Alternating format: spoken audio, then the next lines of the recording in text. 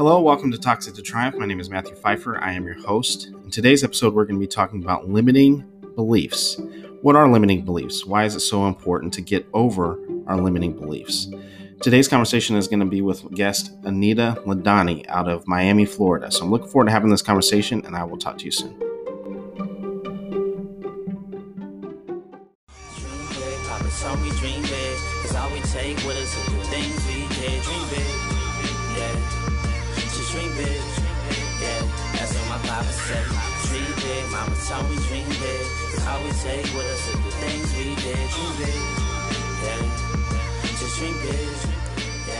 Hello, everyone. Thank you, and welcome to Toxic to Triumph. Welcome back, I should say. We took a little bit of a break, and we are back. We have a very special guest today with us. We have Anita Ladani, and her and I connected on TikTok, and I absolutely love the content that she's putting out. Someone that I'm associated with actually sent me her information, and I absolutely fell in love with everything that you do. And you can find out more information about her and the things that she does at anitaladani.com. And I'll have that in the show notes as you guys. And she's at LCSW based out of Fort Lauderdale, Florida. For those of you who are in Florida. And what is your TikTok handle if they want to see you on TikTok? Same, my first name, my last name. Okay, everywhere. You're like me. You keep it simple, keep it easy. Yeah. So Anita talks about and specializes in limiting beliefs and trauma. And you've been doing a lot of things in terms of spirituality on TikTok and things like that. And I don't want to speak for you. I'll let you talk about that during the show. But thank you very much for joining us. Thank you very much for opening up your time to us. And introduce yourself. Tell us a little bit more about yourself and a little bit about what you do. I don't want to take your glory. No, you're good. You're good. I'm a little nervous, like I told you today. It's okay. I usually don't get nervous, but I'm a little nervous, so I'm going to try not to stumble. So my name is Anita Ladani. I am a licensed clinical social worker. I'm also an energy practitioner. I kind of coined that term just because I didn't know what else. I didn't quite feel comfortable calling myself a healer because to me, God, creator, universe is the ultimate healer. Right. We're just mere humans, but I feel blessed to, be able to do that kind of work using different modalities that are in my toolbox. And so that's what I do. Awesome. Thank you very much for being on again. And when we were talking a lot about limiting beliefs. And when, for the general person who's listening online, what is a limiting belief? So a limiting belief is basically just a belief that limits you, to play on words, to state the obvious. When we're growing up, our subconscious is basically like a blank state. And our subconscious is 90% of our conscious brain is 10%.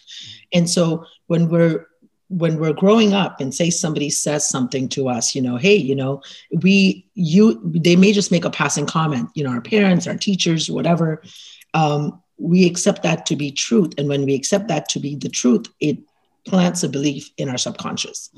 And over time, as other people may either add to it, it just reinforces that belief.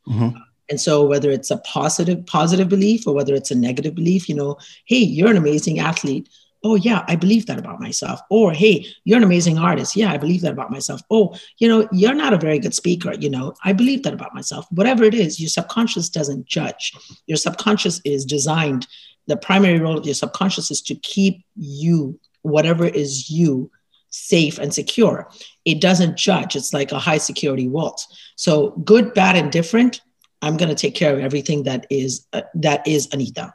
And that's what the subconscious does. So when I'm sure that a lot of people who are listening to this, that's really resonating with them, because a lot of people who are listening to this have dealt with, abusive, toxic, narcissistic people, in particular parents. And they've probably said a lot of things that have limited their beliefs through criticism, that sort of thing. And so it sounds like the criticisms that we hear, both good and bad, I shouldn't say just criticisms, they attach to us. We attach to it through our subconscious, and then we end up playing those things out. What happens when someone, so going to your example of you're a good athlete, and someone challenges that, or you think your limiting belief is that you're a bad athlete and someone tells you the opposite, what does that look like? How does that play out? Well, we negate that. We don't believe that. Mm-hmm. We don't believe that. We go, oh, no, no, no, we're not. And then we seek out validation for what we do believe. Mm-hmm. Instead of, so but the more important thing is, how do you change that? Mm-hmm. Because once we realize that we actually can change our limiting beliefs, Mm-hmm. because it's just about accessing the subconscious mind, that's really where the power lies. Mm-hmm. Right? So, getting the way you change your subconscious is by opening up the critical window, which opens up either during a theta brainwave or when we're in a highly emotional state, which is why some of the most powerful sessions you've had with your therapist is when you've been crying. Mm-hmm. You've been crying and you're highly emotional, and the therapist says something and boom, wow, you heard that because the critical window was open. Another way to do it is through theta healing, where the practitioner, as a theta healer myself, I can put myself in a theta brainwave and command. And since you give me permission, because again, you have free will, creator, universe, source has given us all free will. So I can't change anything or, do anything on your behalf unless you give me consent.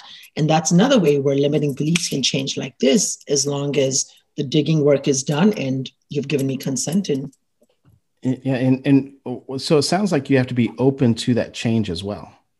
100%. Mm-hmm. Yes. And again, this is why, I do theta healing on my lives, but, yes, there's limits to that, because you may, on a conscious level, you may want that, Mm-hmm. but depending on how deeply that subconscious belief is embedded in you, Mm-hmm. that's where the individual sessions are really important, because you have to get to the source of where that limiting belief comes from. And you have to sort of pull it out from that root. Mm-hmm. And so you can wish for it, all you want, but it won't change unless you're really clear what the original limiting belief is. Let's talk about that original limiting belief briefly. Let's say that someone has a background or a history of someone continuously reinforcing that limiting belief, either someone or a series of people consistently saying that over a period of time. Is it still about getting down to the original one, or is it? And so it sounds like this could be a process. No, it's literally. So the example that was given to us is, like in the olden days, back in the day, when you would go to the grocery store and you would have this display of cans, like say soup or whatever they were selling, and you would have cans just kind of lining up in a pyramid with the one on top. Yeah. Well, if you were to invert that and have that single can at the bottom and everything else stacked up on top of it, think of your limiting belief as as that display. So you have to get to that bottom. It doesn't matter how much is on top. Once you pull that bottom limiting belief, you get to that, all of that stuff disappears. It's amazing. You don't recognize, you don't realize how quickly change can happen. So it's quite freeing. What happens? I talk to people. I know you've probably talked to people who say that they don't remember their childhood, or they don't remember a certain section of their life because it was so traumatic. Mm-hmm. But that may be where the limiting belief happens. Mm-hmm. How does that play out? What do you encourage people to do, or what happens in those type of scenarios? So, our subconscious is really protective of us, and so, yes, we may bury or we may compartmentalize certain memories just because they're too painful. When we're old enough to not so much age, but when our subconscious goes, she can handle it now. She's still going to fall apart, but she can handle it now, versus when she was younger. It'll come up. We'll remember it, or it may come up in therapy. There's, of course, I'm also a hypnotherapist, so there's ways to go there quite easily. You can do it, you can go back to that age or whatever, and it'll come up, and then you can release it that way. And once it comes up to the surface, then you can address it in many different ways. Absolutely. Absolutely. And once that, a lot of people ask me all the time, how do I know when I've actually healed, or how do I know when it's actually taken place? What are some signs that someone can tell that limiting belief is gone, has healed, and when they're actually able to kind of move forward? when you don't respond the same way that you used to. Mm-hmm. So for me, if I can talk about a piece of my life that normally I would fall apart, but now I can talk about it, I heal from it. Mm-hmm. Now, mind you, having said that, understand that our subconscious, we are like onion. Mm-hmm. We're like an onion. There's layers to us. And so when I heal certain layers, so I'm a sexual abuse survivor myself, and I've done a lot of work over it with all the different modalities, starting from NLP 25 years ago, which is when it first sort of came up to my awareness that, I mean, I knew I was, but I didn't realize the impact of the sexual abuse that I had experienced. I dealt with it then, and I was okay for a good 15 years, and then it came up again. And so I dealt with it again using whatever modality it was. And I was fine. And then when I was learning EFT about 3 years ago, it came up again. I was like, are you kidding me? I thought I was done with it. So again, obviously I'm okay now, but does that mean it may come up again? It may, and that's fine. Yeah. When it comes up, you deal with it, but then you're okay until a deeper layer needs to come up.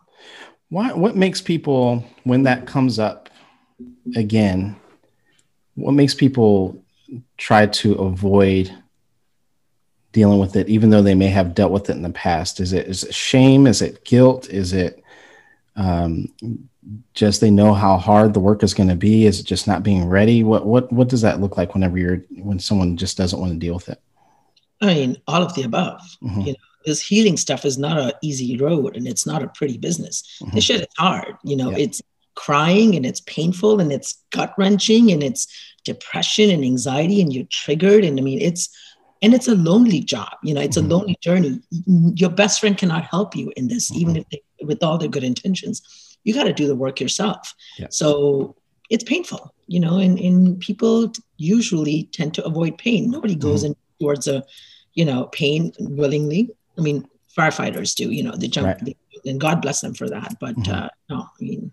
So. Yeah. And when you mentioned a topic that people ask me about all the time, the fact that this road is so lonely, and going back to something you said about your best friend can't help. A lot of times your best friend or even your family members will actually turn their back on you when you're going through this healing. And do you see that a lot? What does that journey look like for a lot of people? I don't know. I haven't really had that experience myself. I mean, I'm really blessed to have an amazing family support and incredible friends who really want to be there for me. But again, I realize, I'm different, but I know a lot of people have very toxic environments they grow up in, and you can't heal in the same environment that you were was inflicted in. So, I mean, you're going to have to set boundaries and cut some people out. And sometimes it's necessary because sometimes a lot of people don't realize that your healing a lot of times threatens them, because they know that what they're doing is either wrong, or that and if they're not ready and they see that, it's common. Like, I always see this and I always hear about this when someone is going for a promotion, and then your promotion actually threatens them because they know they weren't working hard this entire time. Right. And then they start making excuses. Well, you just got it because I know, you know who you were with, and, you were sucking up, and you were brown nosing this entire time. And so they make up all sorts of excuses whenever they start seeing you down a healing journey. Yeah. So people love to be able to say, "Oh, poor Anita, look at her. She's really struggling. Oh, I'm here for you. I'm here for you." But the minute Anita starts doing well, oh, who does she think she is? She's all that and then some. No. Look at her with the attitude, and it's this, they're okay being the helper, but they cannot be, it's that whole, you can't see someone rising, and doing better than you, because then it challenges and puts perspective, and you got to check your game. And like you said, you're not willing to do that. Absolutely. Absolutely. When we talk about limiting beliefs, and when you're coming out of, I mean, obviously, that I'm going to try to put together my world and your world, what I do and what you do together. A lot of people I deal with struggle with a lot of limiting beliefs coming out of a toxic relationship, and then they're ready mentally to move on and start dating and start meeting new people, start meeting new friends. And then those limiting beliefs from all the criticisms that they've heard in the past from their toxic relationships are still all the criticism. You're no good. You've gained weight. You've done this. You've done that. right? Or sometimes, a lot of times, people feel like they're the toxic and they're abusive one because of the things that they were told. Or you're a terrible mother, and then they meet someone that's healthy, and those limiting beliefs start to creep right back up. What does have you had any experience with that with people you work with, and or personal in your personal journey, anything like that? I think the key is that if and when you end a relationship, the normal tendency is to want to jump into something. Okay, and I get it, been there, done that, guilty of that, and I think that it's important to understand why we do that. Yeah. We do that because we need to know that we still got it. I mean, I put myself out there immediately just because I didn't think I still had it. Yeah. This was like 6 months ago. And really quickly I realized I have it. Okay, that's good. But I also have all the garbage that I come with, on that.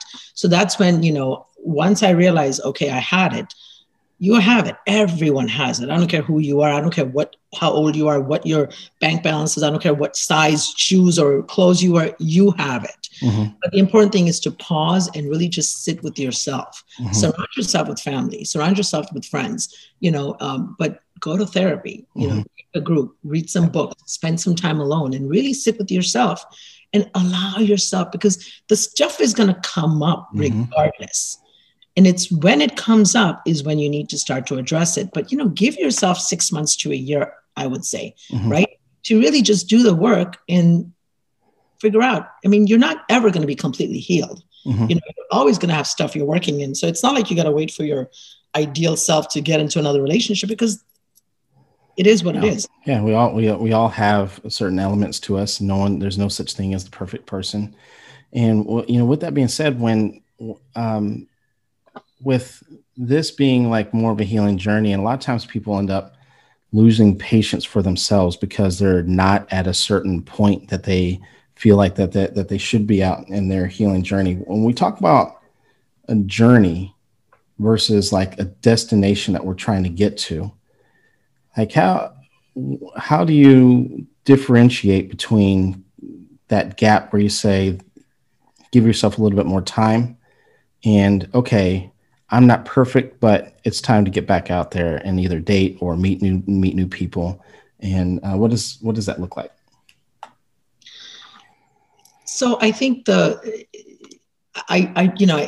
may sound like a cliche, because, a lot of these things that I live by are, I don't even know what they're called, but they're sayings, they're quotes. I do believe that we are exactly where we need to be at any given time. And, again, it's just the key is, don't be so hard on yourself. Stop judging yourself. Okay. So, the minute I left, I got out of the last relationship, immediately I got back online. I knew I shouldn't have. I know better. I teach this stuff, but I did it knowing I needed that validation, knowing I was not ready. Okay. But then I forgave myself, and I quickly took myself back off it, because I realized I was attracting the same kind of person, because that's where I was. Yeah. I realized I had to do the work. And so, I keep going back to the dating scene, but it's more importantly, you are where you are. Yeah. Stop being so hard on yourself. You just forgive. You have to be willing to forgive yourself. Okay, I made a mistake. I'm not perfect. There is no such thing as perfect. Only God is perfect. Right. So that's it. All right. Now I learned, I realized I'm going to stop, and I'm going to do what I need to do and spend some time. And, you may slip up, but that's the journey. Absolutely. That's the beautiful journey of life. Absolutely. You hit the nail on the head with something that I talk to people about, where, you were attracting some of the same stuff, because people don't understand that this healing journey is so, so important and so vital for you to meet new healthy people, because if you're not healthy or on some sort of health journey yourself, how are you supposed to recognize it with other people? Right? We have to understand that all of us, every single one of us, have some limiting beliefs and have some things that we've been through. And if the person doesn't recognize that in themselves, and if the person doesn't, and you're attracting that because you don't recognize the difference. And that's where a lot of people's trust issues come in. I didn't mean to cut you off. Go ahead. No. You're perfect. I just thought I'm cutting you off. So I thought of, the metaphor, the example that I use is, it's like a radio station, you're playing, you turn it on in your FM 96.5, and that's where you are vibrating at. That's where your limiting beliefs are. That's where your frequency is at. But you want to track 101. You really want that because you know what in your head, what that healthy looks like, right? But you're at 96.5. You're not going to get 101.5 unless you raise your vibrational frequency to that level. And sometimes we're at 101.5, but we're really attracted to 96.5. Yep. And we're like, we got to catch ourselves. Wait a minute. Am I willing to lower my vibrational frequency to go to that?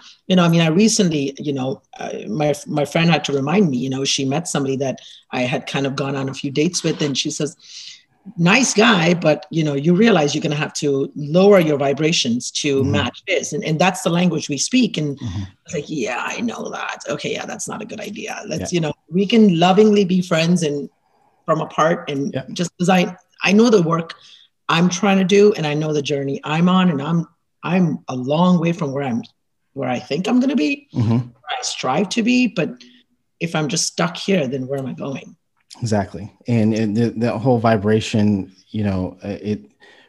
that is so key and so vital, and explains a whole lot, because when you change that station, it may not be what you're used to, right? It may not be your comfort zone. Yes. Right. Yes. But the reality of it is that the longer you stay in that new system, that new vibration, the more comfortable you're going to be with it. And a lot of people, and I've been through it, I'm sure you've been through it, where you finally meet someone that is healthy, whether it be a friend or a romantic relationship.